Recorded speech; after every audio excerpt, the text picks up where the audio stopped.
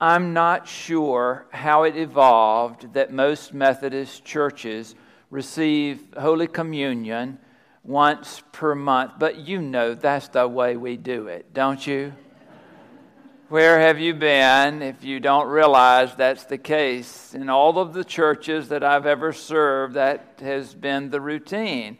And more so than not, it has been the first Sunday of the month in which communion would be received. And I've wondered to myself, how is it the case that this has evolved? This standard for receiving communion, at least in the Methodist tradition, how has it evolved to this point? And I thought to myself that maybe it was by virtue of an ordained minister only being available early on a regular basis, perhaps once a month. And since communion had to be served by an ordained pastor, that the tradition came about that the congregation waited on the pastor to show up and then they would receive communion, but then they would have to wait until he showed again. Well, that's just being a little too generous with it all, because I'm thinking to myself, that's not the way it evolved at all. I think that you and I have really set it up the way that we want to set it up for convenience sake. It's often enough, but not too often. And we've reached a point, sort of like we do with the thermostat in a church building, where pretty much everybody's satisfied with the way that it is, finally. You and I come to this place today, and we must remember that John Wesley, as he looks in on our assembly, he would have an opinion about how often we receive communion. In fact, he would disapprove of the idea that it is enough to receive communion once a month. You know that, don't you? John Wesley, the Anglican priest that he was very much accustomed to receiving communion every Sunday. You didn't get together as a church family without receiving communion. This is still the way that it's done with many churches here today. Even here close to us, there are congregations who do not gather without receiving communion, these sacred elements of body and blood that is shared with the congregation, a reminder of Christ's presence. You and I should remember that John Wesley received communion not just once a week.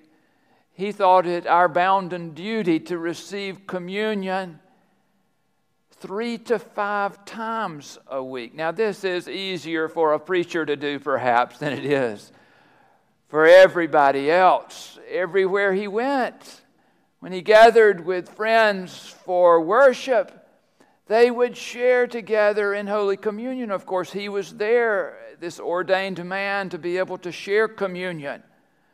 But his point was that we should be receiving it constantly if that were to be the offering of the day. In fact, when he was a young man at the University of Oxford, in his early 20s, John Wesley wrote a sermon that he preached over and over again throughout his life that was entitled The Duty of Constant Communion. Think about that. The duty? John Wesley would say, well, Jesus Christ told us to do it, didn't he?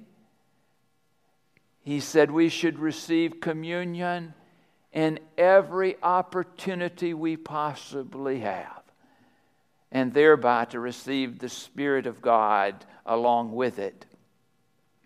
Paul was doing his preaching toward the early church at Corinth. And in the writing of this letter, things had reached a point where he expressed his opinion forthrightly to them. He encouraged them to receive by quoting Jesus himself. Do this in remembrance of me, he says 2 times just in the reading this morning of the passage. He encourages those to receive, but also to remember to do it in the right way. I remember having a conversation with a man several years ago who was a member of my congregation, and I noticed that he was very active in the church in many, many ways, but on Communion Sunday he was never there. And so I went to him and I asked him, "Why don't you come to communion?" And he said to me, "I just don't feel worthy." And I thought, none of us feel worthy. In fact, we come to communion in order to receive the worthiness of Christ into us, that His Spirit of worthiness might make us who we need to be. Here in these words, you can understand why some people would get cold feet about coming to communion. For all who eat and drink without discerning the body, eat and drink judgment against themselves. For this reason, many of you are weak and ill, and some have died. Boy, that is something to think about. Have you ever thought to yourself that if you came here in an unworthy manner, that you might die? What is Paul getting at? John Wesley writes about this. I don't have to think it out and explain it in my ways. John Wesley wrote about this very matter in his sermon. He said what Paul is referring to is the way in which communion was being received at Corinth. This is not about our thinking that we may be so afflicted with our sins that we cannot approach the altar of God. He said that's not it. He said it is about not being aware of the body of Christ around you. You know what was going on in Corinth? Oh, when they had communion, they had communion. It was a covered dish meal unlike you and I could imagine. It was wonderful. And this was just carrying on the tradition of Jesus. I mean, Jesus, when He shared the meal with His disciples, wasn't it at a Passover feast? Not unlike our celebrations, our great celebrations with family. They had food galore at this meal. And yet Jesus focused them in on the bread and on the wine. What had happened in Corinth is that the wealthy in the church had become so enamored with their gatherings that they were ignoring the fact that there were some that could not provide a meal for themselves when they came to the covered dish. Obviously, it was not all laid out for everybody to partake of. But there were some that were going home hungry. And in fact, some that had come to the meal were so interested in the wine that they were going home drunk. It was all out of order.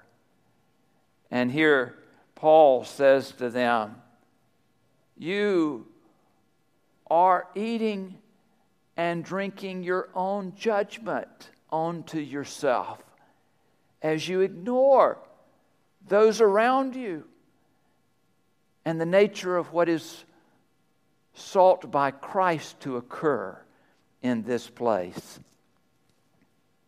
So how is it that we come? How is it that we come to this table? We come here by Christ's invitation. And we come here for the purpose of Christ's invitation. And that is to remember this bread of heaven, this cup of new covenant. Do you remember?